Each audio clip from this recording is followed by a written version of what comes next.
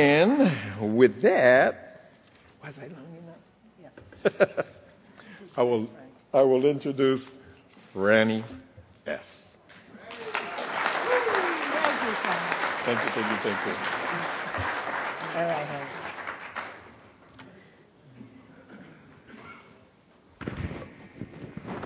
Hi, everybody. My name's Franny, and I am an alcoholic. And I have to explain something before I get started. Have you ever noticed, as you've gone to meetings, that the longer a man is sober, the more interesting his story becomes? Have you ever noticed that? Have you also noticed that the longer a woman is sober, the more boring her story becomes? Because she stops talking about the stuff that made her drag her greasy self in here in the first place. Ladies not only don't do that, they don't talk about it. And so I just have to tell you that my sponsor made me promise that I would not clean up my story, that I would just tell my story. And I can't tell all of it in the allocated time, but I can tell most of it so that you can tell that I deserve to get into Alcoholics Anonymous. When I'm working the steps with a newcomer, sometimes they read the book and, there's still a little question. Am I not an alcoholic? And one of the things that I tell them to do is to take chapter 1 and personalize it. So every place where it says we, to put I, and every place where it says our, to put my. Make it yours. Make it yours. And we go through that. And by the time we're finished working together on 1, 2, and 3, they have done that. They have gone through chapters 1, 2, and 3. And they have also written 25 reasons why I should let them into AA. Because it's a really good thing to do with a newcomer, because they're real busy convincing you to let them in. They're finally putting down some of the stuff that they did, You don't always get that in the 4th and 5th step. And what it does is it makes it real for them.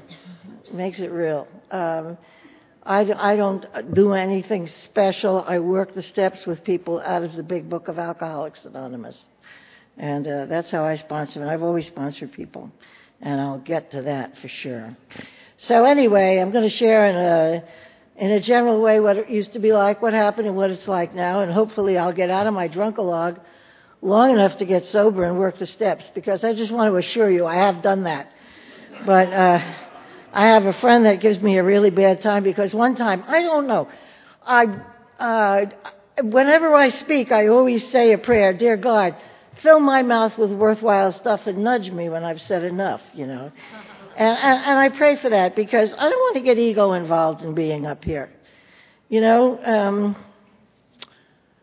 to think of it, this is not a psychological program. Well, then how come we tell each other our stories like it was therapy or something? Did anybody ever wonder about that? Well, I know what happens. You want me to tell you? Okay, it's simple. We sit around and entertain each other, and God gets us sober.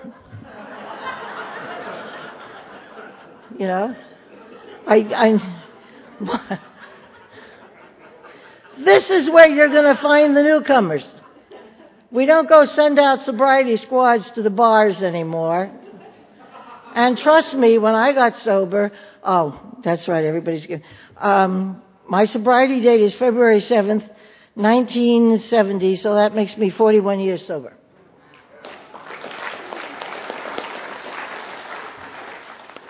I'm still not sure how I did it. I do know I work the steps. I do know I go to meetings. I do know I sponsor people. I try to practice these principles in all my affairs, and I do try to share what I got with others. So that puts you in a pretty good place. Well, most of the time. So anyway, I don't know where the hell I am. I gotta start over or something. It doesn't matter. It doesn't matter. I've already been to another meeting tonight, and I was listening to the old timers, and I was just thinking how much fun it was. So I just take a deep breath and tell you that I only drank 4 times before I was 21. I am not one of those baby alcoholics. First time I drank, I was a kid. I got drunk. And I was serving drinks at one of the parties that my father had. And my sister and I went and told him we can carry more. And he put more because he thought it was cute. And instead of making a right turn into the living room, we walked straight into the closet at the end of the hall, closed the door, and drank everything on our trays. She was 5 and I was 6. The only reason I know about that is because that's one of the funny stories my family used to tell about Annie and me when we were kids. The second time I drank, I was 14 years old. And I went out with some of my friends. It was the first time I drank in a bar. And I drank and I got drunk and I came home and I got lost in my bedroom and I threw up all over the place because I couldn't find the door and I couldn't find the light switch. And my mother walked in the next day and that's the first time I ever saw the Al-Anon face. You know that look?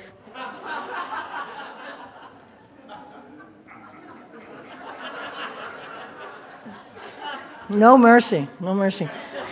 And she's standing in the doorway looking at me, and I'm sitting on the end of my bed, and I smell, and I'm feeling sick, and, you know, I spent most of the night. Have you ever done this where you've got one foot on the floor so the bed won't spin out the window? You know, you gotta keep one foot on the floor so it won't spin. Oh, God. And you have to hold on to the pillow. Yeah, well, that's the way I spent that night. And she stood there looking at me. And she turned around and she walked away.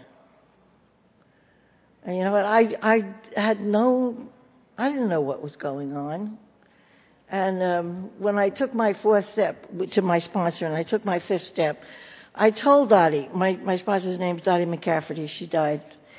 And but she was my sponsor to the day she died. And I told Dottie, I said, you know, I don't even know if this belongs in my 5th step, but it's something that happened and it's something I never understood. So I described the situation to her. And she said, okay. She said, do you understand today what happened? I said, no. I said, I haven't got a clue. She says, Franny, she says, your father was a flaming alcoholic. He was dying of the disease. You're the oldest one of her 3 kids. And she walks into your room and you're sitting there looking and smelling just like he does. She says, your mom knew she's losing her husband right now. And here's her oldest kid. And obviously the oldest kid has the same problem. And she says, I'll tell you something. She said, that is agony. And she says, that agony is inexpressible. There was no way you can explain that kind of pain. There's no way to describe it. I was just sitting there when Dottie was telling me that. I was, wow. And I thought, what about amends? I mean, you know, I knew that obviously amends were coming up. And she said, you have to think about that one. And you know, what I realized right at that time was amends does not mean some half-assed apology where you go in and you say, gee, I'm really sorry I hurt you. I hope I don't do it again. You know, that's not an amends. An amends, the word amend, means to change something, usually permanently. So yeah, maybe apologies are in order. But when you make the amends, there is something that's going to change, that's not going to happen again. And you know, the purpose for this step is not for us to feel better. It's for us to clean up our side of the street so those people we hurt might feel better. And in my neck of the woods, when you're finished making an amend, you sit down with the person as you've been and you ask them, is there anything else that I can do that would make you okay? That's a dangerous question.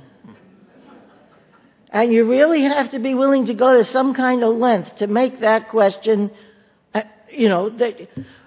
someone that you've damaged, and you're sitting there saying, is there anything else I can do?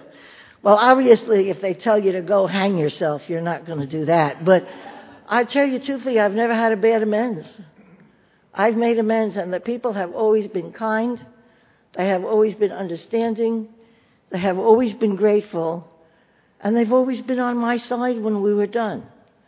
So, if there's somebody in here that's sitting on that step, talk to your sponsor about it.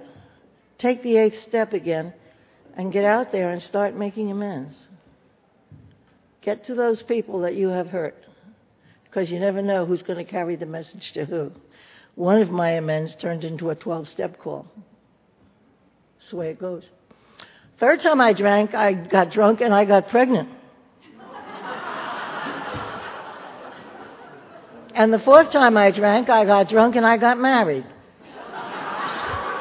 So if anybody asks me, hey, Franny, you do some strange things when you get drunk or when you drink, I would have told them, hey, look, anything worth doing is worth doing poorly in the beginning. I'm learning how. Get out of my way. I'm learning how. Because the truth is, I didn't grow up in any area where there wasn't drinking. My father was an alcoholic. My mother, we found out after Daddy died, was an alcoholic. My 2 sisters and I, all 3 of us are alcoholics. My grandparents are alcoholics. All 4 of my kids are sober members of Alcoholics Anonymous.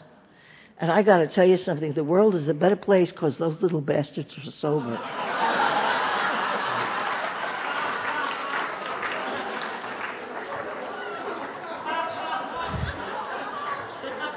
You have no idea. You have no idea. I'll try to give it a little bit to you, but I strongly suspect that one day they may be here telling their own stories. So, and it's just been a powerful experience for me. Oh, and my 2 oldest grandchildren have already been to AA meetings just to check it out, just to see what's going on here, because they know they're going to get here. So if anybody says to me that it's not a genetic thing, I don't have that evidence. The evidence that I have is that it is genetic. I mean, I'm looking at 4 generations. Dyed-in-the-wool alcoholics, every single one of us. So who can say? I don't argue with people about some of these opinions. But I do know that my sponsor told me to keep my mouth shut when my kids were going to work their way in here. And I will get to that because that's part of my story. So anyway, that nice guy that I got pregnant with, we moved to California from New York. I'm a Catholic Irish alcoholic, CIA. And we got a place out in the San Fernando Valley. This was just when they were opening up all the houses to the Korean veterans. And we got ourselves a 3-bedroom, 2-bath, split-level trap, just like everybody else. And we were out there, and we bought a car. I had a kid. We bought the house. And then I had another kid. I don't know what we got another kid. He got on the fire department. I don't know. By the time I was 26 years old, he was on the fire department. I had 4 kids. A mortgage out in North Hollywood, and 1 car that he used to take and go to work with every morning. And the truth of the matter is, I thought to myself, this can't be what I was educated for. This can't be. It's impossible. So I went to my girlfriend, Shirley Schwartz, and I said, Shirley, is this all there is? And she said, yeah, Franny, what else do you want? And so I figured, okay, I'll go up to St. Genevieve's on Roscoe Boulevard. I'll talk to the priest up there. So I went to the priest up there, and not that I'm getting hostile by this time, but I said to the priest, Father, if the only thing you want from me is just to breed thousands of little Catholics, why do you guys educate women?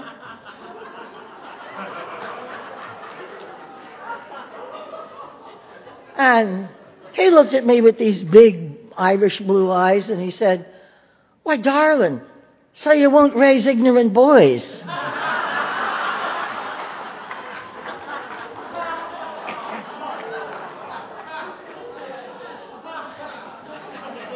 Thank you for responding. Because I got to tell you something. I told that story in North Hollywood at a meeting one time, and everybody looked at me and went, so? And your point is? And I thought, I am in alien territory. That's all there is to it. The enemy is out. But anyway, I'm glad you're with me. So those were the 4 major times. But what happened was raising those kids and living in that split-level trap with all the other housewives, I got bored pretty quick. And we used to have coffee clutches. So instead of a coffee clutch, I used to have, because I was from New York, see, so they thought I was sophisticated. I wasn't sophisticated. I was so naive. I was ridiculous. But they wanted me to have cream sherry with little crystal goblets and these little crackers, the social teas. And so I knew how to do that. I'd learned that from the nuns anyway. And do you know I went to a convent boarding school? I was raised in a convent. I didn't talk like this until I got into AA.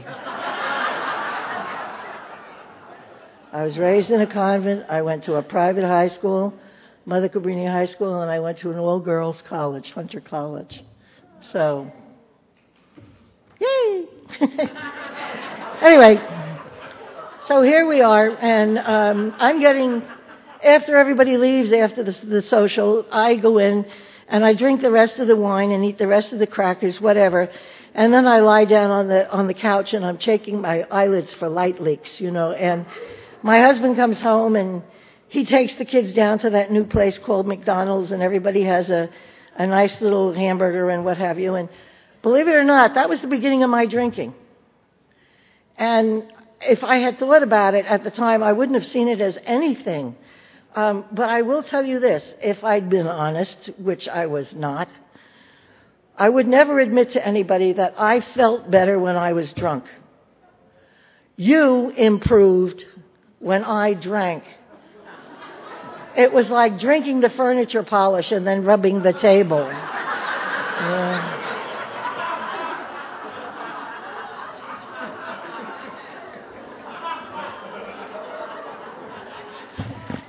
Somebody's got to identify with that one. But anyway, that's the way I was living my life. I was so frustrated and so confused. I told you I had 4 little kids, right? Well, you can never keep a house in order with 4 kids. Like somebody said one time later on, a house without fingerprints when you've got 4 kids is a disaster. So my house pretty much showed that I had 4 kids. But after I got them to bed at night, when I could start drinking, I would start drinking and I would clean up the house and I would get the dishes washed and make everything look like a cover of a museum, cover of a magazine or something, and get it all nice. And then I would open the curtains in the front of the house just enough so that if somebody walked by, they could look in and see how nice it was. There was only one problem. I lived on a cul-de-sac. Nobody ever walked by.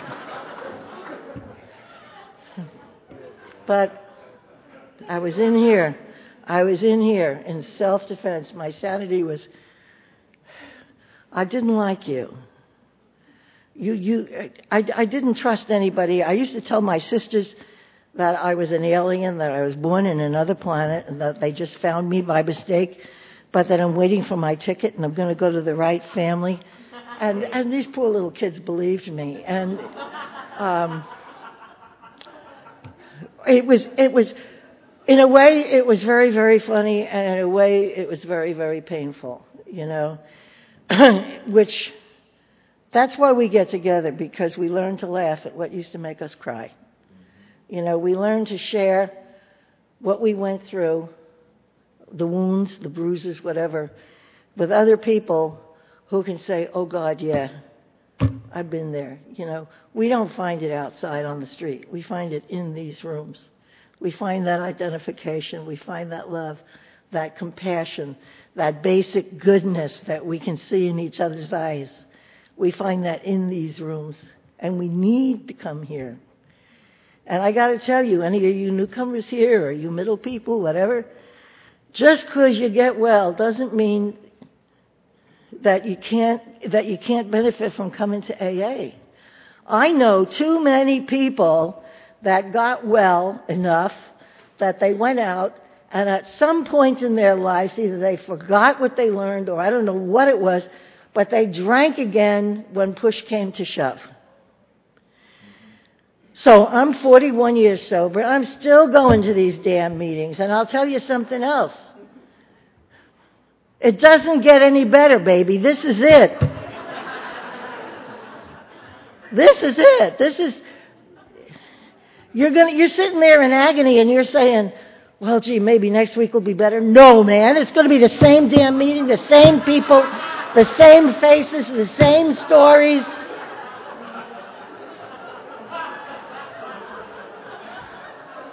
And you're going to learn to love those people. Somebody said to me one time, how long do I have to come to these meetings? I mean, it was just like that. And I said, until you want to. And that's logical enough that, newcomers make noise because they want to. They don't have any real questions. They're just... it's going to be like that, huh? Okay, let me tell you. So here we are. I'm drinking more and more. My husband is wondering, who the hell is this? He came to me one time and he was folding and unfolding a kitchen towel. Now, my ex-husband is a Los Angeles fireman. And those guys don't raise any wimps. And I could make that man cry. He used to get so frustrated with me. And one time he was folding and unfolding a kitchen towel. And I walked up to him and I looked at him and he's folding and unfolding this towel. And the tears are running out of his eyes down his face. And I said, what's wrong with you? And he said, who the hell are you? Where's my wife? Where's the girl I married? Where's the lady that I want to live with and have my kids with? And where's the woman I want to grow old with? Because I don't know who you are. You're some kind of a devil and you've stepped in here and you may look like her, but you're not the person I married. I want you to get the hell out of my life and give me my wife back.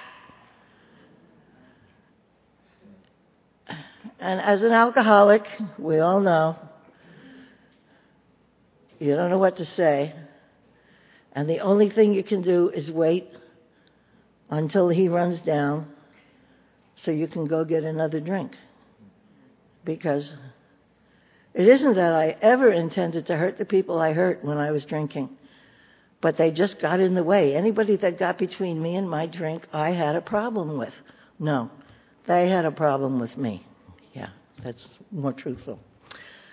So anyway, we moved down to the beach, and I was walking around.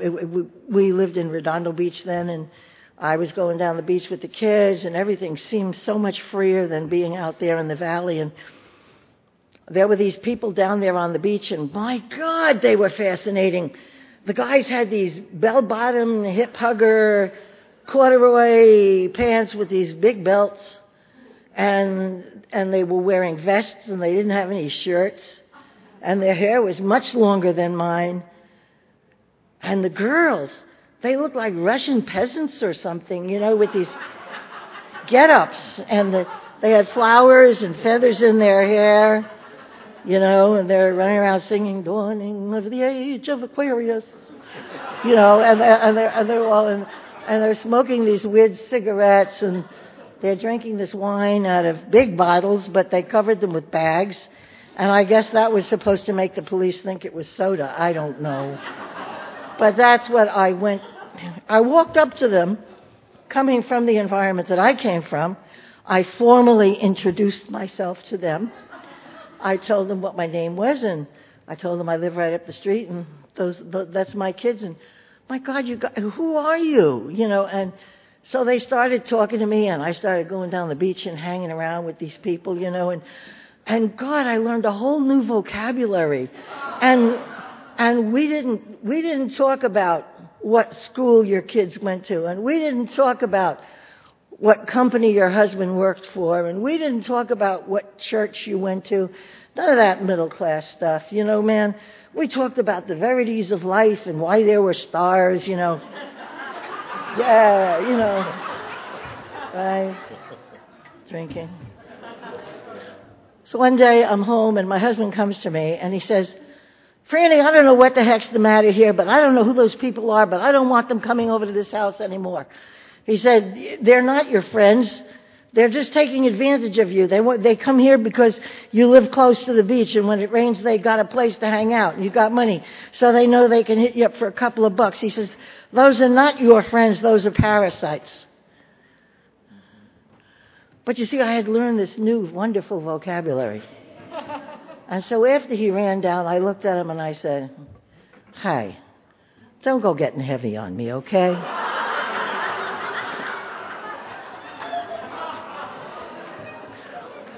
And he did the thing my mother did. He threw his hands up in the air and he walked away. So I continued being footloose and fancy-free down there on the beach. And that summer, my oldest son was going to celebrate his 8th birthday. And what happened was I went down the beach. I was supposed to be there at home putting the birthday together, and instead I went down the beach with the kids, and I was sitting in Tony's on the pier drinking, and my husband came down a couple of hours after he went to work, and he came home. He was looking for a birthday party, and the house was empty, and he knew where we were. So he came down to the beach, and he pulled me off that bar chair, and he punched me all the way up he steered me. He punched me on this side, and I would go that way, you know, and be walking behind me, steering me up the pier. And here's the kids standing down there at the end of the pier and waiting to see what Daddy and Mommy are going to do now. And I had a little hunch that I didn't like it. So I reached in my pocket, and I pulled out some money, and I gave it to my daughter, Annie, who was 9. Buddy was 8, and Michael and David were there. And I said, look, buy some ice cream and walk home, because we were only 2.5 blocks from the beach. You just walk on home, and we'll pick up a birthday cake, and we'll have a birthday party. So my husband and I got home, and he's still just fit to be tied. And there was a phone call, and I picked it up, and my daughter is saying, Mom, come down here quick. We don't know exactly what happened, but Buddy was sitting on the railing of the pier eating his ice cream, and we think he fell or he got pushed or something, but he went over into the water, and we can't find him. And I handed my husband the phone, and she told him what had happened, and he shattered right there in front of me. I took him. I know what it's like to get shocked into ice-cold sobriety. I took him, I put him in the car, I drove us back down to the beach, and I started running down that beach into the water, and this big fat Samoan friend of mine that I used to swim with grabbed me, and he flipped me around, and he pushed me down in the sand. He said, my God, Franny, don't you find him. And he held me there, kneeling in the sand, watching the water, until one of my friends came walking out of the water carrying my birthday kit. So and then we were up at the hospital, and I got to tell you something. Human beings touch each other when there's any kind of real tragedy. You know, we put our arms around each other. We hold each other. We console each other. My husband was standing on that wall in the hall outside the emergency room, and he's got his arms folded, and I'm standing on the wall opposite, staring at him with my arms folded. And the doctor came out and he said, I'm sorry, he's gone. And the two of us just turned around and we started walking out of that hospital without even touching each other. That's what my drinking had done to that family.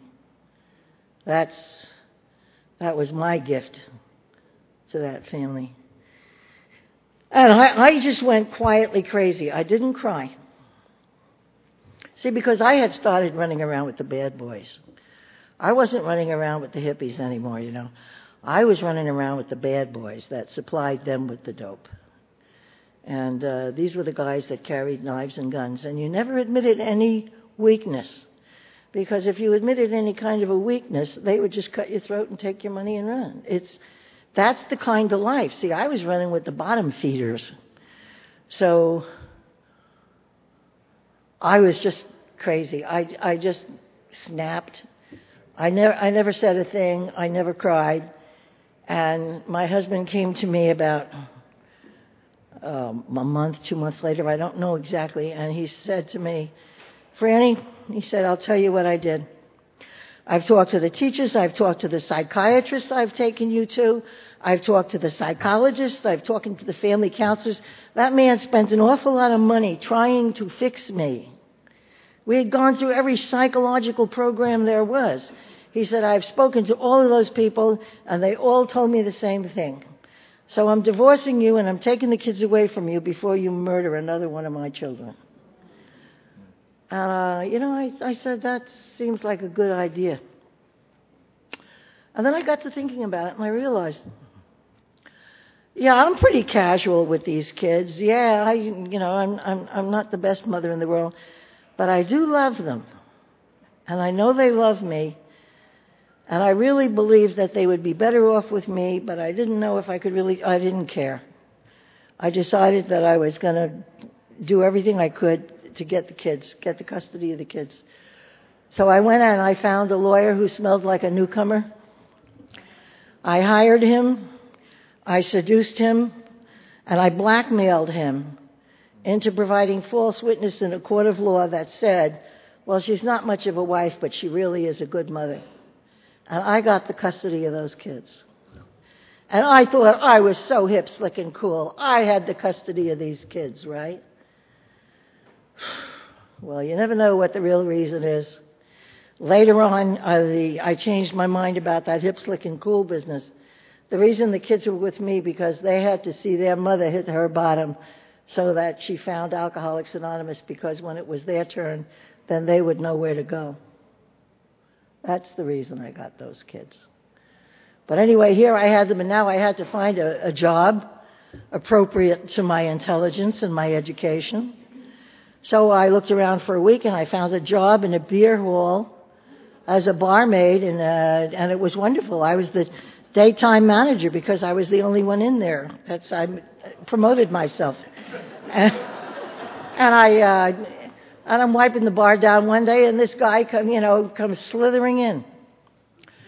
He was half Cherokee from Anadarko, Oklahoma, and he shot pool the way I did. He played the kind of music I liked. He danced with me all the time.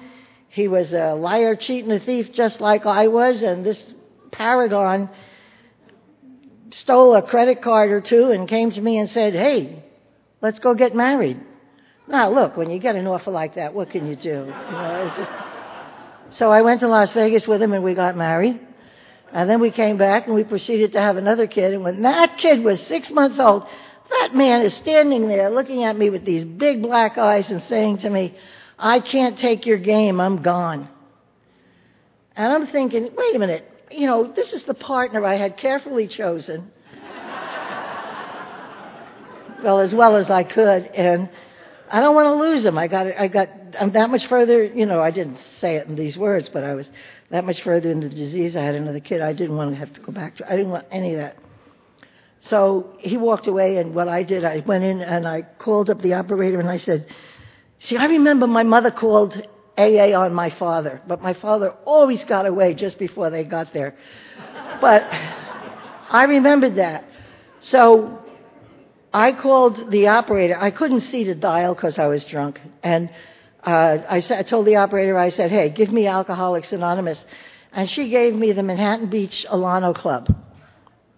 And you know how newcomers hang around trying to help, Well, some newcomer, when she dialed it for me, and I said, this guy said, hello, this is Alcoholics Anonymous. And I said, hi, give me the boss. And he said, this is what I heard. Hey, there's a lady here, she wants to talk to the boss. Give me that phone. No, you give it to me. No, I got it.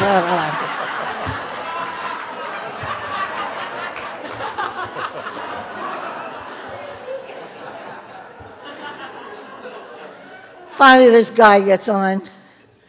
He says, my name's Dave, and I'm an alcoholic, and our higher power is not available for you at this moment. But I'm a sober member of Alcoholics Anonymous, and I'm authorized to discuss the disability and the recovery. I figured he sounds like a vice president. That's okay. So I spent a lot of time talking to him, and I stayed on the phone with him, and, you know, he quickly realized that, yeah, we were talking to that guy about that guy out there, but he had an active one. I was drunk when I was on the phone with him. He was pretty quick to deduce that. And he was so sweet. Do you know he offered to send a car for me? I hadn't had a car pick me up in a long time. And I really liked him. And, you know, I dearly loved my husband, but a girl's got to look out for herself. And I figured maybe this is plan B, you know. And so anyway, I said, no, I don't want you to pick me up. I don't want you to send. I'll get myself there, because I was afraid I'd be bored. And you see, the truth of the matter is, you can abuse me, you can fight with me, you can do anything you want. Don't bore me. So I'll take myself up there, thank you. And I put my last quarter. I think this spoke something for my intention. I had 25 cents. And I can tell you that in 1967, gasoline cost 25 cents a gallon. And I bought a gallon of gas and put it in that big old beater that I was driving with that last quarter, and I drove up to that meeting, and I walked into my first meeting of Alcoholics Anonymous, and I want to tell you how I got ready for it. I put on my 79-cent Zoris from Zodi's. I put on a camel-colored hip huggers, bell-bottom, corduroy. I found out in my backyard after a party, but they fit me, and that made them mine. I had a man's shirt that I had bought from Goodwill for a dime. There was a button missing, but I had it pinned carefully. I had a camel-colored sweater that I'd stolen from Goodwill because I couldn't afford to buy it.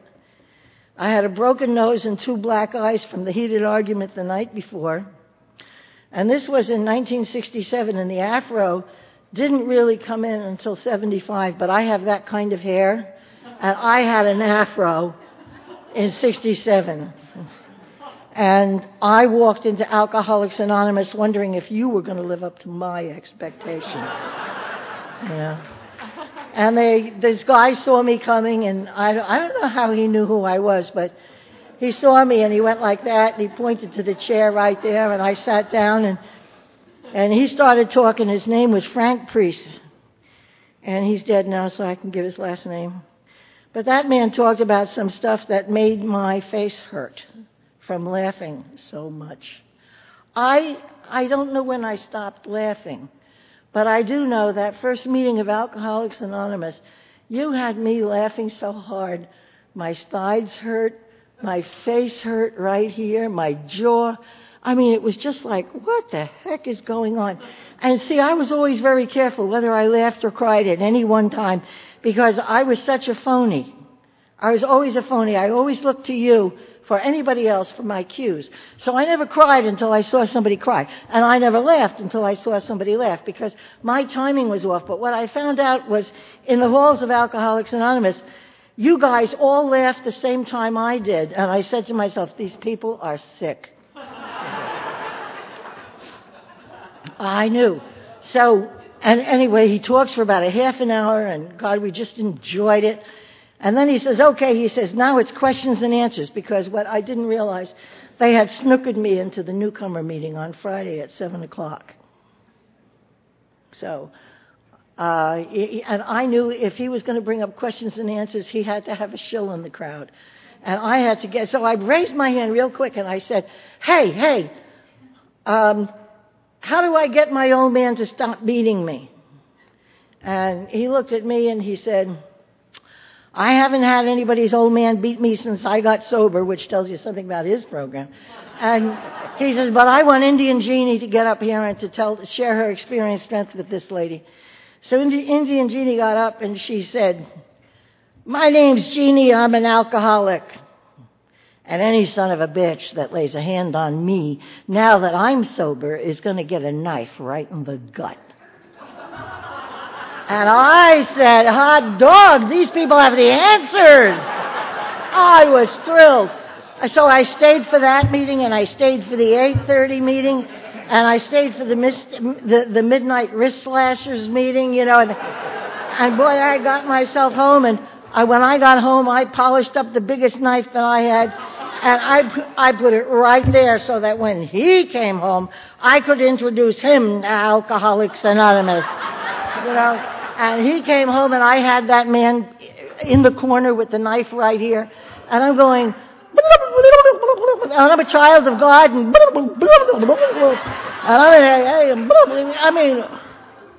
and I pulled the knife back to get a reaction, and he split.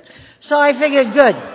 I went to every meeting I could go to that weekend. I went to every meeting I could go to the next week. And somebody came over to me and said, please don't ever do this to a newcomer. Said, honey, why don't you find the people that you really identify with? Hey, anybody I identified with was in deep trouble. But I went and I found my people, and we were the ones that stood outside the club, dragged our fingers, kicked our heels, and, yeah, this is a heavy meeting. Yeah, real heavy, yeah. And while everybody else is going in and out. So what I did was I turned into a good, bad example. I turned into the one that came to meetings for 3 years drunk. See, the problem was I couldn't tell you who I was. I couldn't tell you I'm the lady that killed my kid. I couldn't tell you what I had done. I couldn't tell you that I was the animal that hid under the pier with a stick keeping the rats away from me because there were two-legged rats up on the pier looking for my ass one more time because I'd stolen somebody's something and eaten it, snorted it, sold it, lost it, whatever the hell you do with other people's stuff. Because that's what I was. So I couldn't tell you who I was, and because I wouldn't tell you who I was, you were willing to take me for lunch and you told me your story, and I listened carefully, but I would never tell you mine. And I stayed drunk. I went to meetings faithfully drunk for 3 years. And at the young people's meeting on a Sunday night one time, there was this lady standing there by herself, and I hated her. I hated her with such a passion, you can't believe it. And I went up to her and I said, Dottie, I want to talk to you. And she looked at me, and she knew who I was. And she says, yeah, Franny, what's up? And I was going to tell her what I really thought of her. And what I said was, would you please be my sponsor? And I don't know where that came from. It was some kind of God shot, that's all I can tell you. But she looks at me and she says, oh, God, Franny, she says, I don't know, you're such a loser.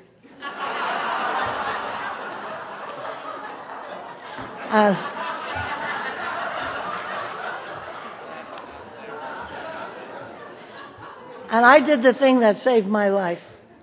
I said, please. She said, well, she put her hand out, and one of her lieutenants gave her a directory, and you got those kind of dragon ladies here, right? Okay. So she started marking, and she gave it to me. She said, these are the meetings I go to, I'll see you there.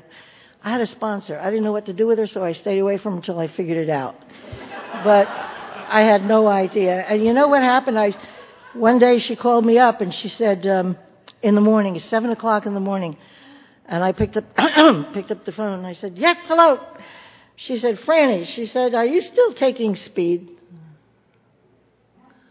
I don't know how she knew that, I don't know.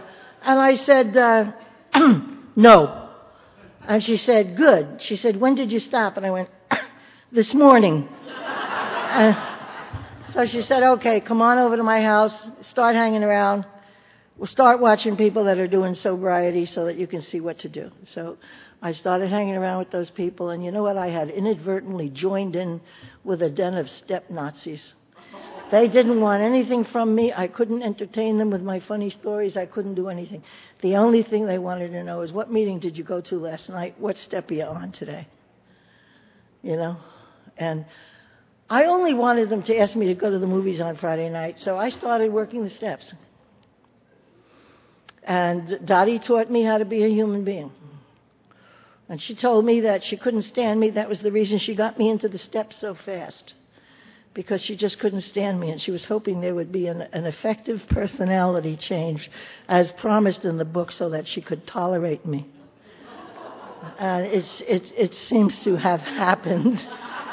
And when I was 9 months sober, this Indian girl named Becky came up to me and she said, "Franny, will you be my sponsor?" And I said, "Oh my God." I said, "Becky, just stay there. Just sit right there." And I ran over to my sponsor and I said, "Dottie, what am I going to do?" Becky just asked me to be her sponsor. And Dottie said, "Franny, you stay one step ahead of her. She'll never know the difference."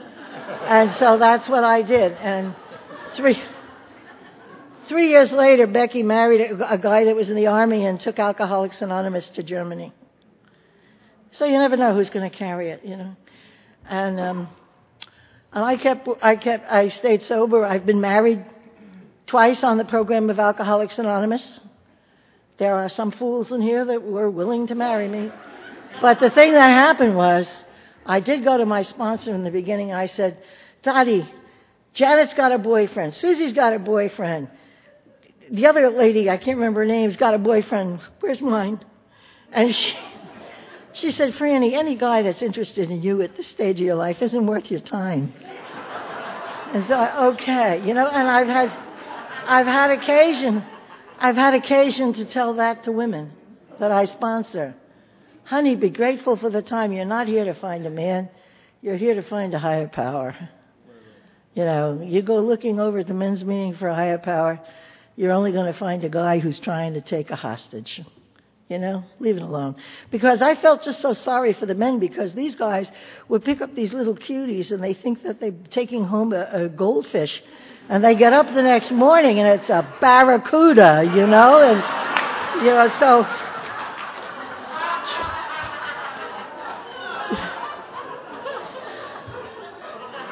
Trust me, I have sponsored enough people I know.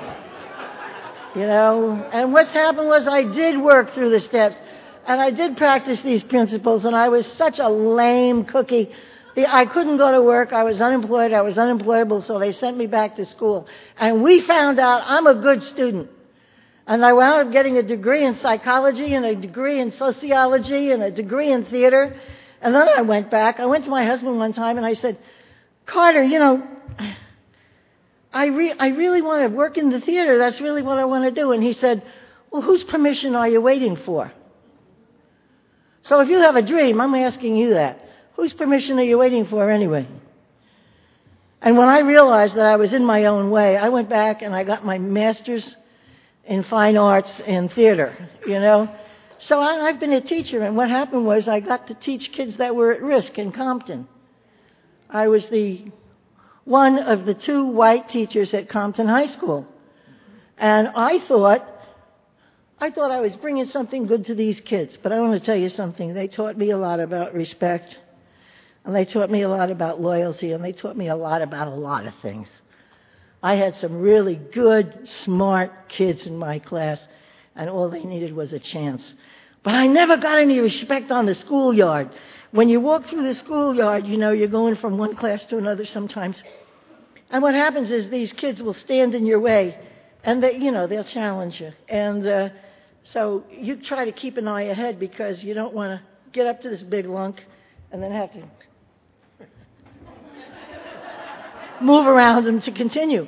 So and that always burned me, but I didn't pay any attention to it. And then one day I'm walking across the schoolyard, and my God, they're parting in front of me like Moses parting the Red Sea, you know. And I'm looking and I'm saying, wow, finally some respect, you know, I love it. And I got over to the theater and I unlocked the door, and you really have to kick it to get it open. And I turned around and here's 2 of my biggest mahoos right behind me. So, you know, I got to tell you, you do learn a lot when you stay sober. And you know, life is fun, and we're here, and we're going to have a party. And thanks for coming to my party. You realize it's all about me. I will share my cake with you. I will give you a soda or 2. You know, I will give you a hug or 2 as I see you in the halls. But it's my party, mine, and I'm sharing it with you. And each one of you, I hope you realize that this is your party, and you're sharing it with everybody else. Because we are it, and we go through life. We keep going to meetings. We got a sponsor, and she's holding on to us on this side. We got all those idiot newcomers hanging on to us on this side, sponsees. And you go through life like this. You can't fall down. Thank you.